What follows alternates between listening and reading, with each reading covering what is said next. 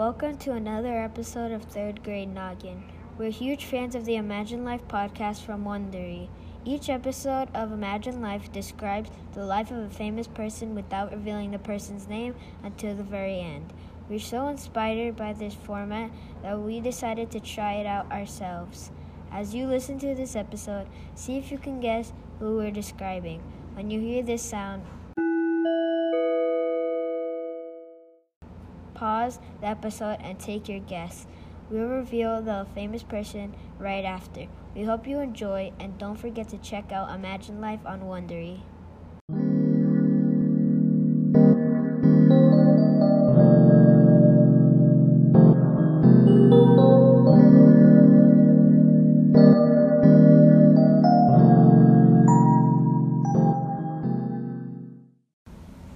Imagine you are someone with many talents. Your father is always telling you, so you do not have much hope.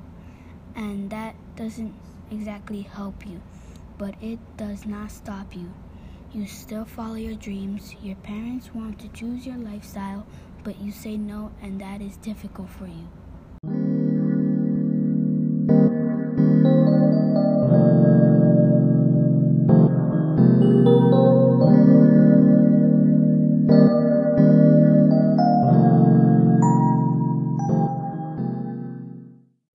You were born in the middle of January. Your family is very large. You are the 15th child in a family of 17 children. Your parents are not rich. You share a bed with a brother or two. In your childhood, you are a smart aleck. You love books. You go to school just for 2 years. You read the few books that your family has. You work at your father's candle making shop. 2 years after starting to work at your father's shop, you go to work at your brother's James printing shop. You and your brother are happy that your father makes you work together. While working there, you secretly write articles for the newspaper and label them as being written by Mrs. Science Dogood. One day your brother's workers see your brother being nice to you when he's not being nice to them. Your brother starts hitting you when you make mistakes. He goes to jail for abusing you, but he still bosses you around. You get on a boat. Somehow you end up in Philadelphia. Once you get there, you meet a nice girl named Debbie. In 1752, you discover the electrical nature of lightning and invent the lightning rod. The governor of Pennsylvania sees your printing work and is impressed. The governor offers to help you set up a business.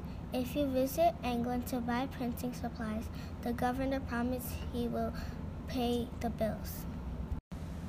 You reach London on Christmas Eve, but you soon find out the governor is all talk. He never sends the money.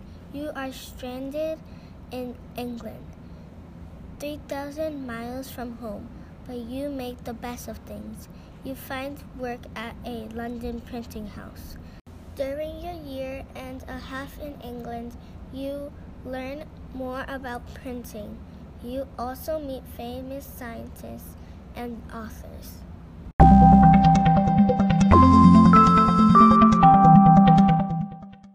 Trouble is brewing at home. Your friends and neighbors don't like the government or the king. They turn to you for help with a new and unfair tax, and you help them, but you don't give it all your might.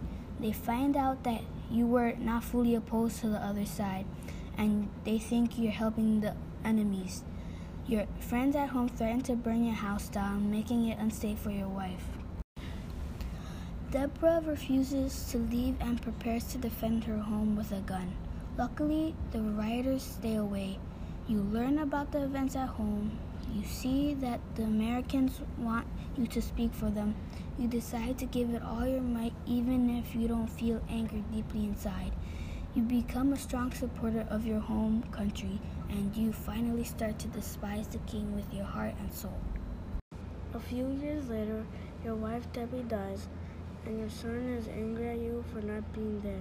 You finally sail home. When you get there, you discover that a war has broken out. You are sad that your son Willem is on the opposite side of the war. You travel to France to get French money, troops, ships, and weapons. The United States win the war, and it ends in 1783. Now it is 1790. You are very ill, and you die at the age of 84 years old. You are the amazing Benjamin Franklin.